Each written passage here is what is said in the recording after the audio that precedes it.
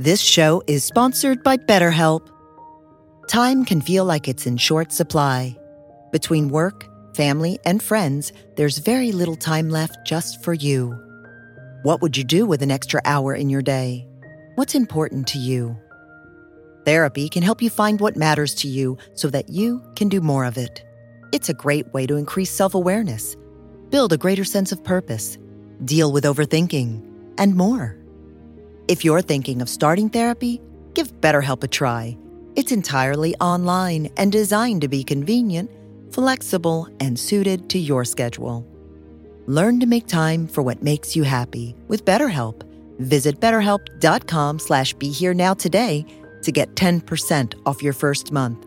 That's BetterHelp, HELP.com/BeHereNow.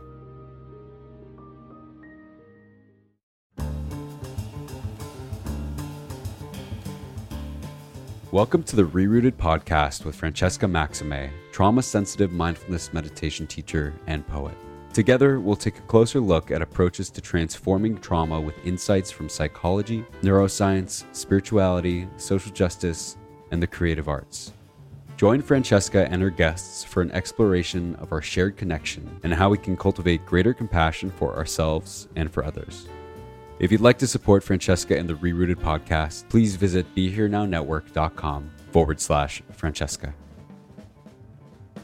Hey, everybody, and welcome to yet another edition of Rooted. And I am so thrilled to be with you here today, really talking about what connects us and how some of the more difficult experiences that we can have in life often are the portal to that connection.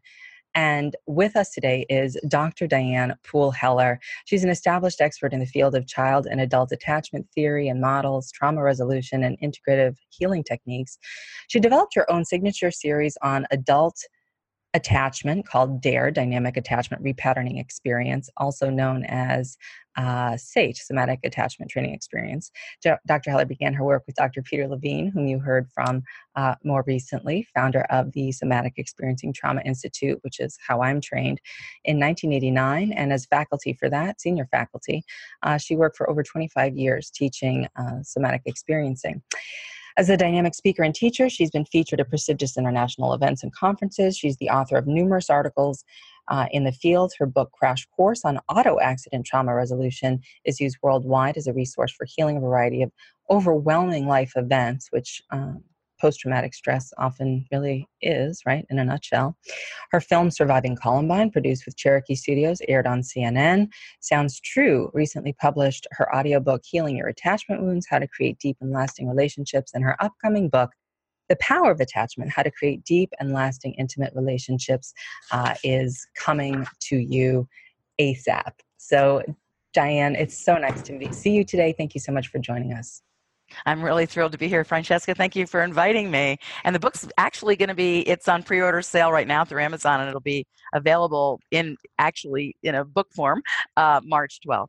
Toot sweet. So we have literally 12 days as we're here at the end of February taping this today. So amazing. So maybe, some of the things that we were talking about today included trauma as sort of the portal to spirituality, and clearly your book about how to create deep and lasting intimate relationships. So whichever one feels more right to start with, I invite you. Well, maybe we'll start with trauma as a portal to spiritual growth, because that can be somewhat of a provocative statement to those of us that are struggling in the trenches, right? Or we're in the midst of unresolved trauma, then we're still dealing with things that are pretty challenging. And so I don't mean in any way to dismiss the struggle part of it, because there is a lot of suffering, obviously, and overwhelming life events, like you said. And but the thing is in a way, I think it's so valuable for us to learn how to have an easier or more appropriate or more workable, I guess, relationship to our own suffering or the suffering of our clients, our family, our partners, other people on the human journey. And we're all on it, whether we signed up for it or not. But one of the things I'd like to say about trauma as a portal to eventual expansion is that trauma tends to constrict us. We naturally, biologically, physiologically constrict. We get tight. stop breathing. We might shut down in some way. We might disconnect. That's all natural biological reactions to something that's overwhelming. We might have panic attacks. We might, oh my gosh, just so many different ways we can suffer when this is happening, or we're recalling it from the past, or it's happening in the present. So I want us to, of course, approach this with a gentle and compassionate orientation, because there is a lot of suffering. What I would like to really address, and I know you and I have talked about this, is how do we reduce and alleviate unnecessary suffering? There's necessary suffering. That's part of the picture. How do we develop a relationship with that that'll help us versus keep us locked in a difficult pattern for too long a period of time? And then how do we reduce and alleviate suffering that really just isn't that it isn't necessary in terms of healing that particular trauma? So those are Right. some of the places I'd like to start. Right, and for those listeners who are familiar with Buddhist teachings, that would be the first and second arrow, so to speak, or the idea of sort of what we resist persists, being the part that you might be referring to when you say unnecessary suffering, meaning how do we work on that? Because pain is inevitable, we've heard, and suffering is quote unquote optional, which sounds harsh. We don't mean it in that way. We mean it in the sense that there's a point where things will happen, right? Old age, sickness, and death, to, sort of use the Buddhist teachings on this. But of course, we could use any real facts of life to know that things happen, whether it's divorce or loss of some kind. But that there's a different way of relating that we can cultivate when we are faced with a painful situation. But that we might have a habit pattern that we fall back on based on our previous traumas that may not be so useful. So how do Right. we work with that in a different way? Well, I'd like to start with just kind of emphasizing that we don't do anything wrong when we have trauma enter our life. We haven't made a mistake. We don't necessarily have to think of it as punishment. Sometimes we think about why me, but really the whole human race is dealing with some form of suffering or another. And we're not damaged goods if it happened to enter our life. It's the natural part of being here. This is a rough planet. I don't know what other choices there were, but becoming physical, by definition, is going to open us up to the possibility of bumping into things, getting hurt by things, having relational difficulties, all of that. So one idea that I wanted to start with was, I sometimes say this, that trauma in a way is for the impatient souls, because when trauma happens, it's a little bit like exploding a firecracker inside your ego structure, inside your sense of self, inside your worldview, inside what's happening in all your relationships, and it affects pretty much everything. And then what happens when if you think of like this, a balloon fragmenting or something, if you think of yourself as an entity that then gets a bit broken, very often how this relates to spirituality, where we started today, was that in these cracks and fragments in between these parts of ourselves, we often have this experience of having easier spiritual access. And so sometimes we can actually be experiencing dimensions, be experiencing certain expansive states, be experiencing ourselves beyond ourselves, as connected to something much larger. And that we might even be described as someone who has a quite mature and evolved relationship with spirituality. The tricky part, and that can all be true, right? That can all be true. That access is really helpful. One of the challenges is, though, after we've accessed it through brokenness and fragmentation, how do we then come back into our body and integrate it and be with it in a way that's healing, and that we aren't like out there in just in spiritual dimensions, which can feel quite nice at times, and we're not just totally in the pain of the trauma here or disconnecting from it. How do we integrate those two? They're not really separate, but how do we integrate all those continuums of experience? And that's what I feel is really, really important for those of us that are therapists trying to treat people, or those of us that are mentors, or learning or growing on a spiritual path, is that this is a natural difficulty. And sometimes there's a split between spirituality and being embodied. And that's one of the things that Francesca and I want to address today. And this happens often when trauma is encountered. Sometimes people just experience pain and they can just get caught in the constriction, but sometimes we can also get into the overexpansion, which is fantastic, except that then we have the hard work of integrating, which means we're going to have to go through, usually, Right. of the pain and suffering and the specifics of what happened, or learn how to regulate it in our bodies and become whole. And like learn to incorporate our spiritual understanding and our physical maladies or our injuries emotionally as one person and be able to carry that and walk with that and gain the wisdom from that in the world as a person walking around. Yeah. And in some ways that might be balancing like the relative world with the absolute, if you're sort of into these non-dual thinkings or traditions. And if you're looking at things from a yogic perspective, you're talking about union, yoking, the remembering, the sati, the cultivation is, bringing back on all these different parts. And I know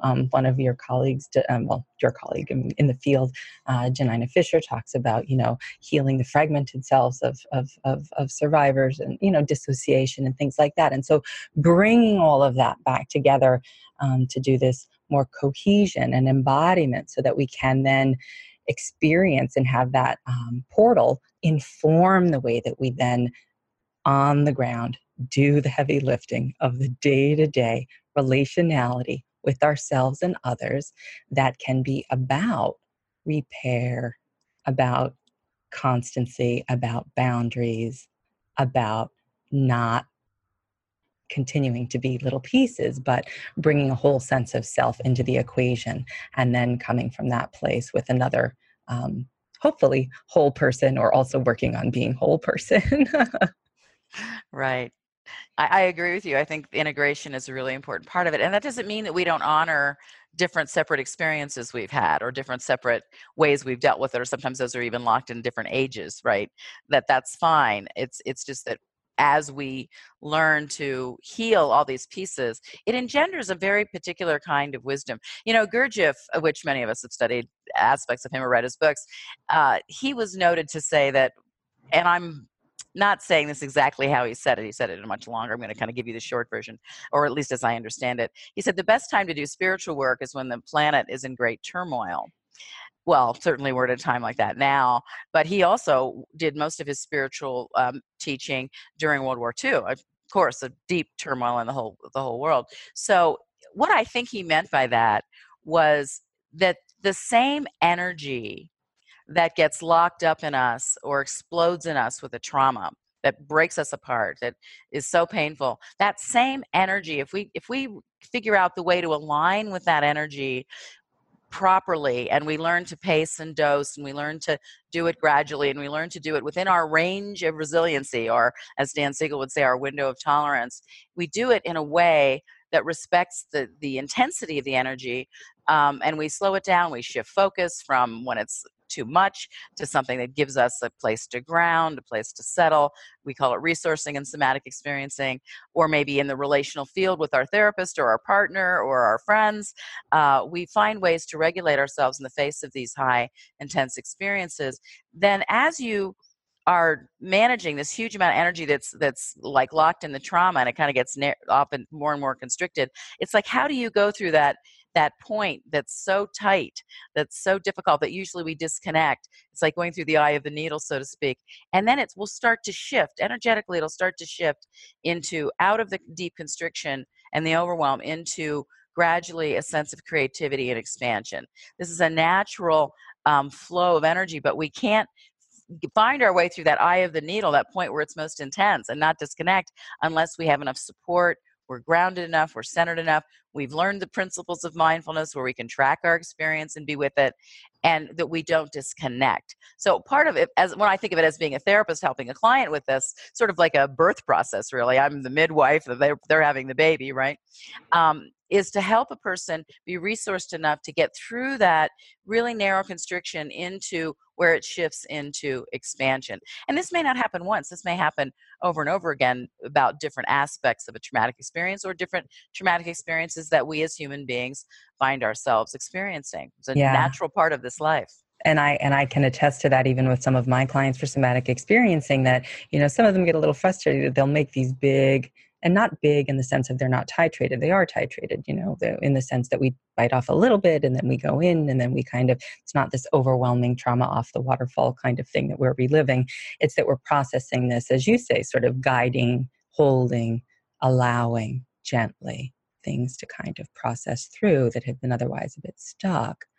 But that sometimes they get a little bit frustrated, like, oh, I thought I did that, or I thought that we did that, or I thought that that went through. And then, sometimes there's another little place where there's like a bleeder or something that wants to kind of, still have attention. And then we say, okay, this too, Mm. as Tara Brach is fond of saying. And how do we not get frustrated by that process and see the process, if you will, as quote unquote, the spiritual path or journey, if you will? I think at some point when you've gone through these transitions and transformations over and over again, you start to feel a gratitude that we as humans and the human spirit is so resilient. So, and I've, as a therapist, I said, well, like last week, remember you had this phobia of this, of I don't know, a certain sound or a certain animal or something, and now you're free of that, and now we're up against the next thing, and it was kind of just something to be so grateful for that we made the progress we made last time, and we can apply the same principles. You'll get through this too. And sometimes as a therapist, I feel like I'm holding the conviction that people can heal till they actually see and claim that and feel their own capacity to do that. Our capacity grows, and we get stronger and we get more resilient, and we can actually even handle more distress and stay connected as we kind of build our spiritual muscles, but also our physiological muscles and our resiliency muscles and our attitude about suffering. I have so many clients that towards the end of their treatment usually talk about that they wouldn't change it, they wouldn't take the trauma away because it's given them so much knowledge and understanding and compassion. But I don't start a new client saying something like that, saying, well, you'll eventually feel the gift of this, because I feel like that's a lack of attunement. The person's struggling, they're in deep suffering, we need to honor that and meet them in that place.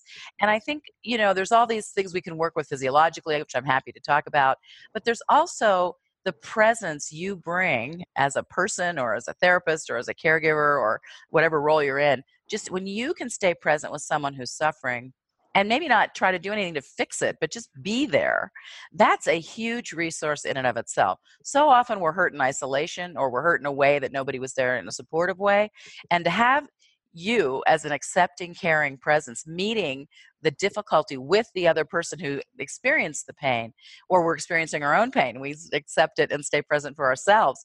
This is a truly magical part of what I think allows healing to happen and reduces a lot of the unnecessary suffering I mentioned earlier. I And love that's that. why I was led so much to talk about attachment connection. So Yeah, so let's talk about that, and then how that leads into what you just said. The presencing is really, even if you're not a therapist, if you can stay present or regulated in your own body, and maybe you can even explain what that might look like to people who aren't familiar with that language, how just that presence is able to allow someone else to hold, process, and be with their own sort of uncomfortable experience, right? And know that maybe, and feel really that, like, oh, it's possible that it might be okay. yeah. There's short definitions for trauma, and one of them is overwhelming helplessness. Another one's too much, too soon, too fast for us to be able to integrate. But one of the ones that I have been really drawn to recently is the definition of trauma as broken connection. We lose connection to ourselves, to our body, to sometimes our ability to think when we're just so overloaded. It breaks our connections to other people, breaks our connection to our grounding, God, spirituality, so many things. So in looking at that, I really feel like the value we can bring as a human, whatever role we're in, to really be able to feel your feet, sink into your seat a little bit. We ground in our feet in our seat. You can do that now, even as you're listening to the podcast. And that we allow ourselves to be regulated. We find our own resources for resiliency. We shift our focus to something that nourishes us, so our nervous system can take a little break and regulate, because it's activating hearing even someone else's story, right? When it's highly painful. So it's a little bit like getting activation injections while you're being a friend or a partner or a therapist with a client. So I want to just emphasize on this capacity to self-regulate. And sometimes it's just time. Okay, you just said something really difficult. Let's just take a pause, sit with that for a minute. And I'm with you with this. You were alone when this happened, but I'm here now and I'm happy to go with you wherever you need to go. And just feeling that presence in the relational field between you and another person or a group of people is so valuable. I think in a way it proves that we're designed to heal.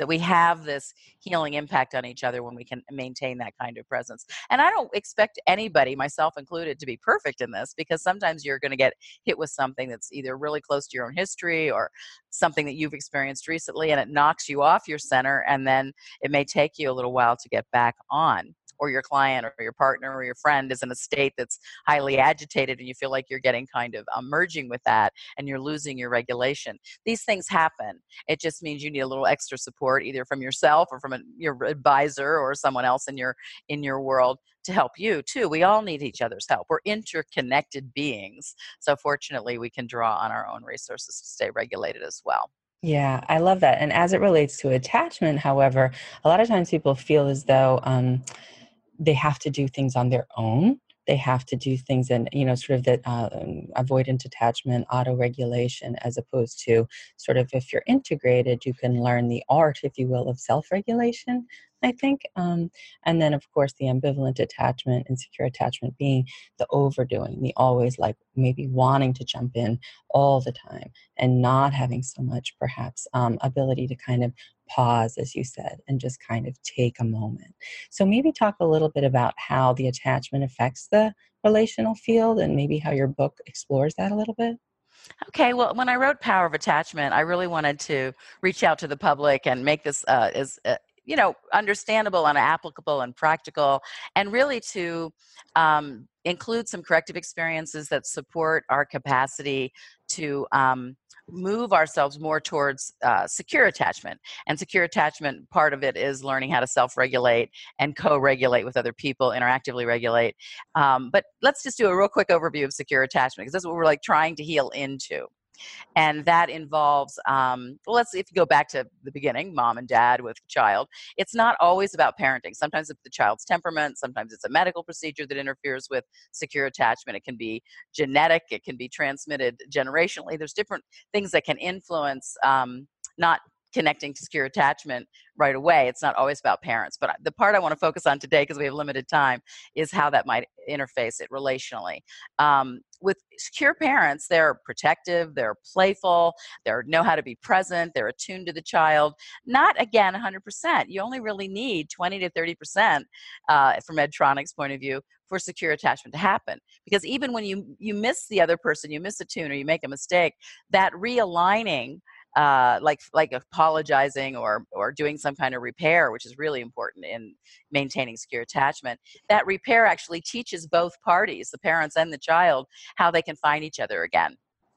And that's a really valuable learning of relationship skills. It's not about having to be perfect. So if you're a parent listening, you can take all that pressure off you right now, because many of us, of course, are parents or step parents. So remember, 20 to 30%, it's a pretty forgiving system. But your intention and your presence to be loving and understanding and attuned is huge. And then repairing when you miss it. You're going to miss sometimes. You're going to be busy yourself. You have your own life, your own needs. You're going to have certain things that get in the way of perfect attunement. And perfect attunement wouldn't really be good for a child either, because they need to learn how to recover from bumps and bruises here and there, relationally. So it's not like we have to protect against everything. Obviously, we want to protect against extreme harm, right?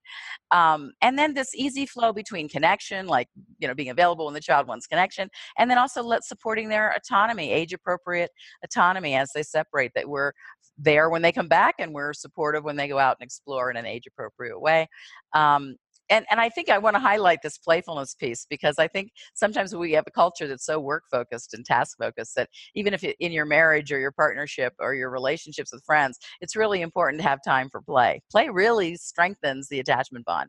So you can easily have rituals or skill sets to emphasize what really helps attachment bonding and what helps us maintain secure capacities in our relationships with our friends, our children, our partners, our parents, all the different ways that we interact with people, even with work colleagues. But it's going to show up the most usually in parenting and in partnering, because those, what's more intimate, and there's more triggers that might trigger our attachment history. So we're going for secure attachment. I call it SAS, secure attachment skills. How do you know what they are? That's why I want to spend a little time. The book goes into this a lot further, obviously, but to know what secure attachment is so you can orient that way and practice, even like responding, like when people text you or they call you. I don't know if anybody uses the phone anymore, but they call you or they reach out in some way in an email or whatever, is that you get back in a reasonable amount of time. So if you could think of secure attachment as consistent responsiveness, Shaver and Hazen did study about that, and secure would be consistent responsiveness. I mean, just think about how you feel if you call one of your friends, you say, I really need your help, and they don't return the call for 3 weeks. You know, it needs to be a quality response, a timely response, and a response to what you actually needed. They don't bring you Thai food when you ask for Italian, right? Right. The attunement piece. Yeah, the attunement piece. So how is your responsiveness? This is something that I challenge all of us to take a look at, like who am I avoiding responsiveness with, or who am I engaging with in responsiveness with, and to try to manage that as well as you can, and And not that either one of those is bad, but to be mindful of what you're doing when you're doing it so that you can be curious about any patterns that you might find either with certain people or more globally in general with you, and then say, okay, well, how is this working for you? Right? right. Like, again, using Buddhist language, it would be, is this skillful or unskillful? Not is it right or wrong? Not is it good or bad? But Right. can I be curious about the process, my own mind, my own quote unquote body mind, so that I can then start to shift it a little bit, because otherwise it's going to kind of go on default from however the pattern was set up early on. Exactly. And the nice thing about understanding attachment is that it's state dependent on the environment around you, and you're partly contributing to that environment, but how you bring your presence into it, and then also you're reacting to how other people are reacting to you, right? So the more you know and have inside you, the strength and the inbuilt secure attachment radar, right? Or you're working towards that. Nobody has to be perfect about it, obviously. Then you have sort of you know how to enter a situation and try to steer it in that direction, and that helps a lot. And you may even influence how you pick partners or how you pick people to be in your life that you want to do the journey with. All of these things are helpful, but you can be a person who is the light in that way. You can be, from a spiritual perspective, you can be the person that can walk into a conflictual situation or walk into a polarized conversation and orient in a way that might bring healing into the midst of chaos, or might bring some order in the midst of when things are just kind of losing any kind of sane ground. So I think that as we use our own life experience in a way that we unpack it, we heal from it, we learn from it, we allow the learning and growth, the post-traumatic growth to happen, we just have such a huge gift just by the presence of who we are to really help other people and help situations. And I think it goes global, really, help the world in a way that can be just much more settling. And I like the attachment work, because I think it really helps us know where to start. Like, what behaviors what would that look like? How would we be behaving, And it doesn't mean we don't have our problems. It doesn't mean we never have our arguments. It doesn't mean anything's right or wrong.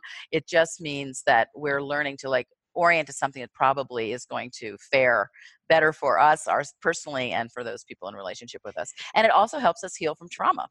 It brings Right. us back into connection, engagement, and embodiment. So Well, I all love those that. things. All those things. And, doing my advanced somatic experiencing training, the instructor, I'm sure, Burns Galloway, told us, Yeah.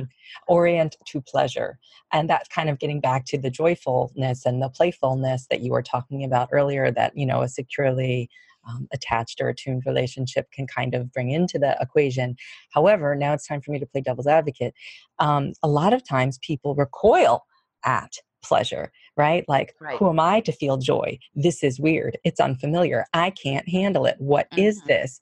And it could either be, maybe some narrative that's attached to it, right? Like, I don't deserve this, or maybe it's just an unfamiliarity, which, this is weird. I don't know how to take this. I know how to do fear.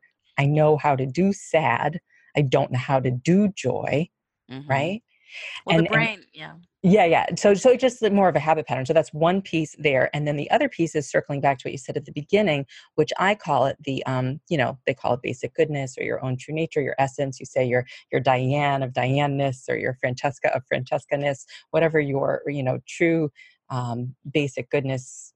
There's nothing wrong with you, piece of you. that I remember saying to someone once, well, what if there was a box underneath the Christmas tree and in it, it had, there's nothing wrong with you as a present, and you could open it up and take it for Christmas and know that, because she was talking about things about, oh, I know I can't seem to stay on this diet or do this thing or whatever it is, right? And I said, yeah, of course. But what if underneath all of that, there was this? And she said, oh, no, I could never pick it up. I could never open it. No, no, no. And then I said, well, it'll be there for as long as you want, right under Well, the. that's a deep healing. That's a deep healing. It's a great suggestion. And I'd take it a step further from advice I received from a personal mentor. There's like really understand there's nothing wrong with you or me. There's nothing wrong with me, but there's also nothing wrong with the world. So if we look at like, whoa, can we, how often does our mind take us into there's something wrong with me or you, right? Or there's something wrong with the world. And those are very big thought patterns to pay attention to. And to you can, if you decide to play with this, make that a little bit of a practice to back out of that when your mind goes in that direction. Partly physiologically, we have the issue of our brain is oriented to survival. So it tends to scan for danger. It tends to go to fear very quickly. It can go to sadness, depression very quickly. It can go to what's wrong very quickly, because partly that's linked evolutionarily to survival. So it has a survival function, but that's not who we are. That's not the whole picture, right? And if you think of us like being a light bulb that just radiates joy, and then it gets covered up by physicality and covered up by trauma and covered up by attachment injury and covered up by pain and suffering, to peel all that off, it is a very big shift in identity. It's a very big who am I confusion till you learn to accept it and feel it and expand your capacity for it. So I often playfully talk with my clients about tolerating pleasure. How much Mm. relaxation or pleasure or joy can you tolerate in this moment, even if it's just a second? And maybe we add a second and then we add another second. That's 300% or 200% or whatever the math is. Big accomplishment. So it is really understanding that takes a certain kind of maturing on our spiritual path, but also it's very habitual and it's very supported by our environment. It's supported by the news. It's supported by other people to move into the fear, the constriction, the polarization. There's a lot of feedback loops that we are Oh, I exposed know. to unless we choose not to turn on the news. I sometimes recommend, and I took recently a 6-week news fast and violence fast when I was in Mexico doing artwork. And I have to say that every once in a while, that's a really good idea. And sometimes I think it's a good idea to do longer than I did it even then. But just to see if you can soak in your own juices and allow your own joy and expansiveness to have a place to really get stronger, and then you can take it out into the world where it's more challenged, you know? Right. And so you just mentioned artwork. And I mean, I think a lot of times, for me, it's often writing. I'm a poet, so I write poetry, and Oh, narrative wonderful. expression is a way to kind of get that. And I love being in nature with walks and things like that. And even just a pet, hanging out with my cats can be kind of relaxing and Of nourishing. I call it course. kitty therapy They're sometimes. like portable art. Yeah, yeah, they are. They're sort of these soft little, bodies that we co-regulate one another a little bit sometimes, and that's Beautiful. also interesting, because they are living mammalian beings as we are. Yes, they're Um, beautiful. so when we talk about maybe sort of, uh, you know, noticing some of the things that might be supportive to each one of us, right? Maybe for some of the listeners, how would they begin to cultivate that little 1%, 1%, 1% with whatever the pleasure is in their life? Like, what if they're not used to noticing where the good is, you Well, know? first do more of what you love, find out what you love, do more of it, and then actually feel that you're doing it and feel the enjoyment as and nourishment as you're doing it. Sometimes we just do it kind of methodically, but we get very focused and very involved. But just see if you can actually experience it. And even when you're having lunch with a friend, just see if you can stop and take in the love or the care or whatever's happening in that relationship. The meeting that's happening, just to see if you can practice appreciating it, practice gratitude for it, practice being with it in the present, or even recalling it. Maybe you're recalling someone who's already passed that was a really important teacher or a really important family member or a lover or a partner, just to tap into what was the gift of that relationship. I And want to underscore that because I think this is a key point for people, and I really want to underscore it. Even when you're having that beautiful lunch with your best friend or with someone that you care about or that you know cares about you, that you could even write there and say, wow, this is really happening right now. yeah, Like absolutely. they're right here for me right now. showing Yeah. they care. And I had sort of a gratitude, I don't know, tsunami or something in November, probably Thanksgiving, right around November. And I make handmade cards. It's something I do to try to not watch too much television in the evening. And so I decided to, I sent out like 50 packets of handmade cards, like 2 or 3 cards, to everybody that had contributed so much to my program or contributed my life. Or I just sent, I wrote an individual little thank you to everybody. And I just it was so nice to have that overflowing of gratitude. And I think so often we get so busy, we forget the value of a little thank you note. I mean, just a little gesture. Doesn't have to be a big deal, right? And I enjoyed that so much, and so many people enjoyed it too. It was really fun. So you can, when you're overflowing, you can actually express it. I think we underexpress sometimes all the beauty and all the wonderful things that are happening in the world. I did want to circle back a little bit though to attachment, because we started talking about secure attachment. Would you like me to say a little bit about what happens when attachment doesn't go so well? Yes, please. Okay. Um, I'll just briefly give you overviews of the different attachment styles, and then I would like to say a little bit about what I find helps bring people back towards secure attachment. I think of it as like crossing a bridge from an attachment injury, however it was caused. It could have been caused in your marriage, could have been caused in your history as a child with your parents or with siblings. We don't talk about siblings enough. They have a big impact. Or grandparents. I mean, anybody who was in your relational field as we go along, but especially in the beginning. In the beginning, the way we seem to understand this from John Bowlby and biologically and everything is that we're developing a relational template, and it's deeply influenced by our relational environment. And often, now the other part of that is it's how we internalize our relational environment. And sometimes the tricky part with trauma, because we're kind of talking about 2 things today, trauma and attachment, is trauma can make such a deep negative impact on us that when we internalize it, it's like a stone that sinks everything with it. We may lose a lot of our positive memory because the pain is just so overwhelming. It takes over everything, so that we might have a very strong negative tilt on our history if it has too much trauma in it, because of the trauma itself, but also it often even more takes any positive memories you had and kind of you lose it in the trauma. So as you resolve the trauma, I have a lot of clients, and this had happened for me too, where I started remembering oh my gosh, this really wonderful thing happened. I totally forgot about that. Or this person was really caring towards me and I forgot they even existed. Oh, I had this neighbor that was always watching out for me and I completely forgot about her. So sometimes as we unpack these traumas, we get some of more of our positive memory back that's actually true to our history. So it's how we internalize, and trauma deeply impacts how we internalize. But let's go to the first attachment style. There's really 3 that are not secure attachment, or it's on a continuum. So you could be a little bit of something, you could be a mix of all of them. It depends on your environment, because your father could have interacted with you one way, your mother a different way, your siblings another way, your grandparents another way. So there can be a lot of different responses in there. But usually under stress, or when we're tired, or when we're sick, we default to particular attachment styles that are relevant to that kind of situation. So in avoidant attachment, now that's what we call it as a child, and as an adult we call it dismissive attachment, but it just basically means that you didn't feel that anybody was there for you in any kind of consistent way. So your parent possibly didn't know how to be present. Maybe they were just overcome with their own trauma and they couldn't be there. They were disconnected, dissociated, who knows? They may have unresolved trauma themselves.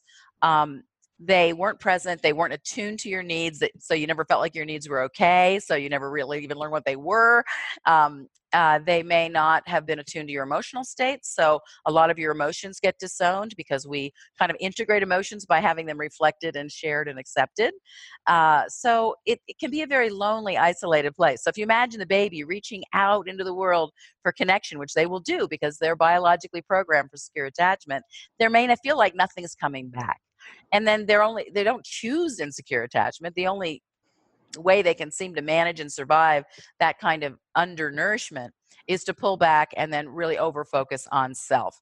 Like, I'll get my needs met. I'll do it. I do it better myself. I don't need anybody. Leave me alone, And they then grow up kind of adapting to this neglect or lack of presence, and they build a world inside their own little bubble very often that doesn't include other people as resources. Doesn't mean they can't be friends, they can't be in social situations or, at work and all of that, but they tend not to work so well on teams, and they tend to have isolation as a default. Like when they need to regulate, they go to isolation. But often they don't actually regulate, they disconnect. So they might overuse the computer, they might get in the trance of, it could be pornography or just video games or something that they can do on their own that doesn't involve somebody else. And as a therapist or as a friend or as a partner, what I want to help people do is go to excavate those original attachment difficulties in a way that's kind and accepting, and then also being present with the person, so that they can start to experiment with some of what would be secure attachment and find that nourishing, and then eventually find the courage to reorient, or the physiology starts to reorient. So for example, someone who's avoidant, when they were looking out into the world, they may have seen just nothing, just nobody's home in the eyes of a parent or a caregiver, or they might have actually seen negativity, hostility, hatred, and rejection. So one of the difficult things for someone with avoidant attachment that they haven't healed yet often is eye contact. So on the internet, you can look this up. It's called Kind Eyes, just my name, Diane Poole Heller, and Kind Eyes. I can take you through that. But basically, it would be an exercise of, like, if you looked out into the world and you could see kind, loving eyes looking back, like maybe the Dalai Lama or whoever they would choose, or even you can go through magazines and find pictures of friendly faces. What would that be like if you could look out into the world and see kind eyes? And for many people, that's a very difficult exercise. It sounds so nice, right? For people that don't have avoidant attachment or an eye gaze injury, they would be like, oh, that's fun. That feels really good. I love that, But for someone with being met and in a positive, loving, caring, present kind of way, right? The ideal scenario. And so very often people, as they look out to find the kindness, that's part one. But part two is, can you take that kindness in to your eyes and let it sink into your own being? And that's harder for many people. And if, as they practice this, and hopefully you're looking at them, you're sitting with them and looking at them with this kind of look, loving, accepting, kind, present eyes. So they might be using you, or they might be using, like I said, the Dalai Lama, or, another image of anybody that has that capacity. It could be their dog or their cat, right? So as they take it in, it will often bring up the pain of the lack of kind eye contact. And then we need to work with that. Like, so what's the difference? What's it like when someone's kind?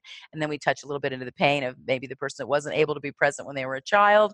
And then back to, what's it like right now when you look at my eyes, or you imagine this loving person looking at you, whoever they came up with. It's kind of the idea, like if somebody showed up at your door or you showed up at somebody else's door unexpectedly, and they open the door and they go, oh, hi, it's you. I'm so glad to see you.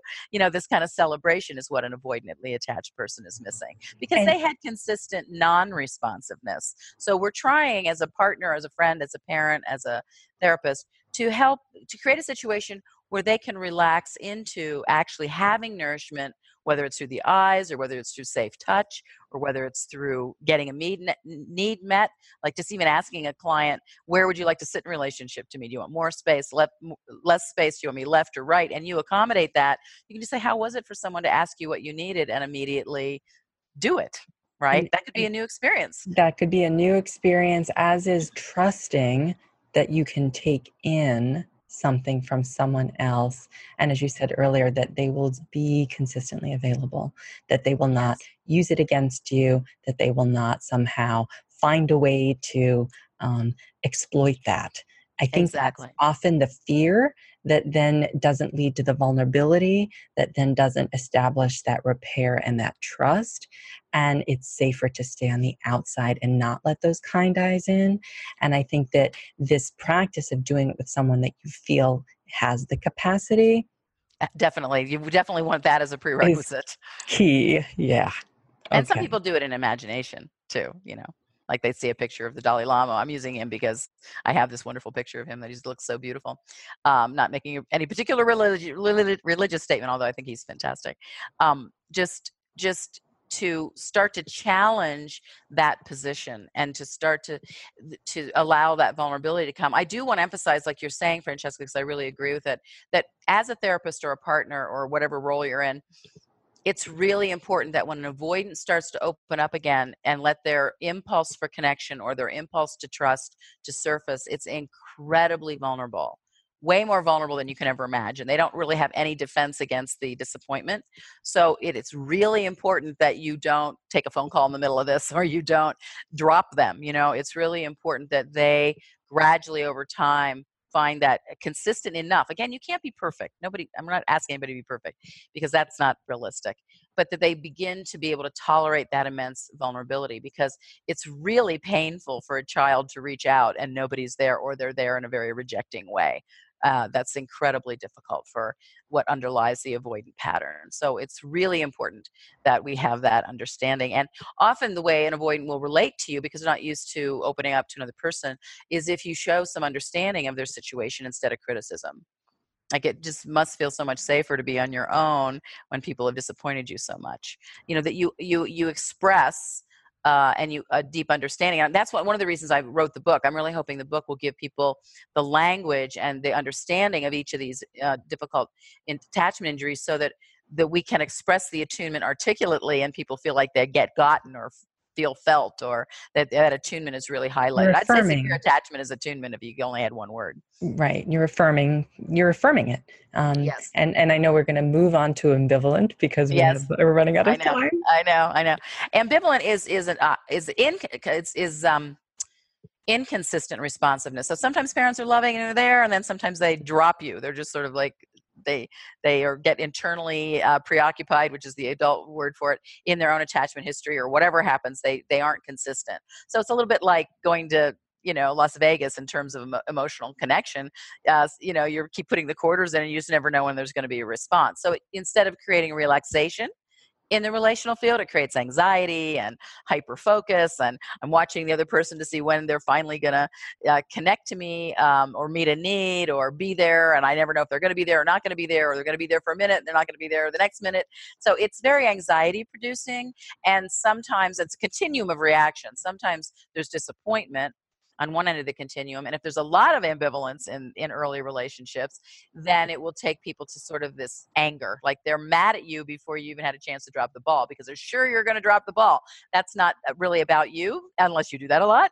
That's more about their history. But trust is another big issue for ambivalent attachment, because somebody has not been there in a consistent way, and often didn't repair it when the break was happening. So it leaves a person in love is kind of on again, off again kind of situation. And it creates a lot of fear of abandonment. Now, in avoidant attachment, there's an overfocus on self, because other didn't exist. If you think of it like object relations, there's a self, but there's no other. In ambivalent, there's other, and very often not enough focus on self, because they're so worried about trying to stabilize the relationship with other people. So sometimes they overgive, they bankrupt themselves emotionally. They're usually very attuned. They know what other people need before the person does themselves. So they're often very generous, but that they then don't ever feel like they get anything back, enough back to nourish themselves. So they have to realize that they're kind of training people to expect them to give them everything, and to not do that, to like look for mutuality instead of just this kind of bankruptcy mode. And also to ambivalently attached folks, sometimes because of they expect to be abandoned, they can complain a lot. And avoidants don't talk very much. They're not expecting any response, but ambivalents are trying to get a response. So they often feel a pressure to speak. So sometimes they're talking so much, or asking so much, or kind of demanding so much, or complaining so much, that they actually might push away the person they want to be close to. And that's not because they're not nice people. They're wonderful. It's just that they have this physiological link to, if I stop talking or I stop asking, it's linked to survival. I won't make it. Like the avoidant is linked to survival, and if I rely on anybody else, I won't make it. And the ambivalent is, if I rely on myself and nobody else is there to help me, then to help externally regulate me, it won't happen. And so they need to learn a little bit more connection to self, but also to take pauses and not pressure, but also to literally take in the nourishment they get from their relationships that work. And this is the secret, or I think really fundamental key to help unpacking ambivalent, is that as you track, what I usually say to an ambivalent is, if you could have a smorgasbord in front of you, a banquet table full of everything you could possibly want, emotionally or relationally or whatever it is you want, just see what happens if you try to bring that into your body. And they're always surprised that they can't bring it in. There's a difficulty in receiving for ambivalent because it's linked to losing. So they have this overcoupling, if you're going to use SE terms, where if they bring something in, they can't receive it. So one of the practices for ambivalent that really brings them back to secure attachment and fulfillment and nourishment and a lot of relief for their partners is when they practice receiving, like staying present for when people are kind. Because they tend to dismiss caring behaviors and not realize they're doing it. They're demanding and asking and complaining about something, but they don't know how to receive it. And they tend to blame their partners or the world instead of realizing they need to practice receiving. So I always say receive 1% more. What happens if you don't try to take the whole banquet? I had a client that I did this with in Germany, and she said, I'm so shocked. It's all the things I want, but I can't take it in. What's wrong with me? I'm just constricting. Everything in me saying no. And I said, so let's just try 1%. And she goes, oh, yeah, I can take that in. Oh, that feels good. I said, okay, so if you want, you can go for 2%. She goes, oh, 2%. I can do. Eventually we got up to 10%, and that was her limit for that session. But she said, oh, this is amazing. I didn't realize I was saying no to what I actually want in my relationship with my boyfriend. And you just said it feels good. So she's noticing it somewhere, somehow in her body and her whole essence. It's not just, oh, I think that's good. It's like she felt a shift. Well, actually, her stomach contracted when I asked her to take in everything she wanted, and then her stomach relaxed, and she felt this nourishment. Exactly. So it was even more than good. It was more specific. Yeah, but definitely, she was tracking in her body, and she stopped blaming her partner. She started noticing his caring behaviors, and when she left that day, she said, "Oh, he's going to be so glad I did this session," because she had started the session thinking she was going to break up with him because he was so ungiving. But we found out it wasn't really that he was ungiving; she wasn't able to receive it. Now, that's not true for everybody, that circumstance, but that is a practice that will really help the ambivalently attached. Wow. And 5 minutes, you want to go over disorganized at all? Or Okay, I can try. Disorganized is basically when there's too much fear in the relationship with parents. Maybe they have unresolved trauma. They're still scared themselves. They're generating a field of fear. Or maybe they're doing scary things like yelling or hitting or sexual abuse or emotional abuse. I mean, when it goes to the extreme. So this is really where there's a marriage between severe trauma and attachment. And it's imperative then that we look at corrective experiences like installing a competent protector, like who would be your protector. And sometimes these are could even be Marvel characters like Wonder Woman, or I don't know who's Marvel, but the Giant Hulk or whatever, or somebody that you just felt was really protective towards you as a child, maybe the doctor or the family minister or rabbi or whoever that might have been, a neighbor. Or somebody in the family, so that you bring in this sense of protection and also work with safety. And there's things that we can do as partners or therapists or parents to engender safety, certainly safe touch, kind eye contact, responding when a person needs something, finding out what helps them feel safe physiologically, having movement in your face from a polyvagal point of view, that your face has motility in it, that you learn how to help regulate that person, because disorganized attachment tends to be very high escalating sympathetic arousal because they're afraid or panicked, and then often accompanied with disconnect and shutdown of like a dorsal vagal response or a parasympathetic overload. We're going to talk about the technical language, but they just basically shut down or disconnect or dissociate. So you're trying more and more to bring in boundaries or rules like, okay, we're going to talk about this conflictual situation for 10, 15 minutes, and then we're going to put it on the table, and we're going to have a nice dinner, and then we'll come back to it later on. We're just trying to do things in a way that they can maintain their integration and their sense of connection and their sense of presence, even when things get pretty difficult from their history of fear, or if they're doing scary things in the relationship in present day. So this is really what the book tries to address in greater detail, and I give you lots of corrective experiences and suggestions to help us move back towards secure attachment, because we all deserve it. You deserve it. Francesca deserves it. I deserve it. It's really important, and it brings us to love and compassion. It brings us to right and left hemisphere integration. So we're using our whole brain and the higher parts of our brain, not just our survival brain that always freaks us out and makes us scared. And it brings us to a sense of all of us instead of us versus them that's gotten so accelerated lately in our world. It takes us away from polarization. I mean, it really takes us a lot towards the spiritual path. I once asked Stephen Porges, like, okay, once we get into the prefrontal cortex and we're really interested in connection to ourselves and being present with other people and wanting to connect with them, it seems to me like it's a platform for us to move into our spiritual nature. And I really believe it is.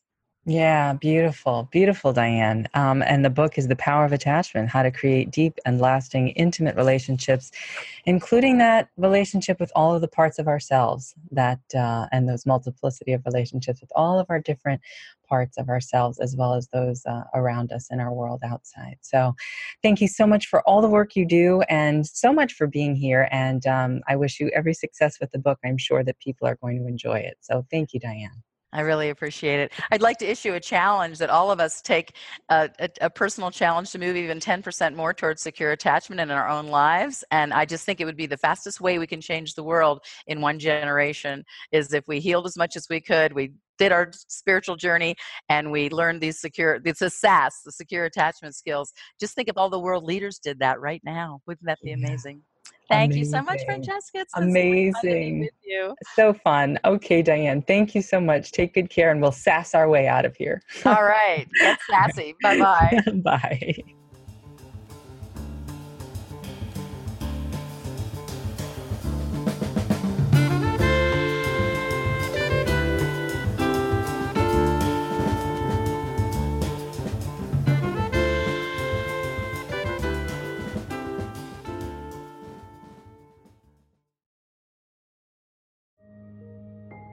This show is sponsored by BetterHelp. Time can feel like it's in short supply. Between work, family, and friends, there's very little time left just for you. What would you do with an extra hour in your day? What's important to you? Therapy can help you find what matters to you so that you can do more of it. It's a great way to increase self-awareness, build a greater sense of purpose, deal with overthinking, and more. If you're thinking of starting therapy, give BetterHelp a try. It's entirely online and designed to be convenient, flexible, and suited to your schedule. Learn to make time for what makes you happy with BetterHelp. Visit BetterHelp.com/BeHereNow today to get 10% off your first month. That's BetterHelp, HELP.com/BeHereNow.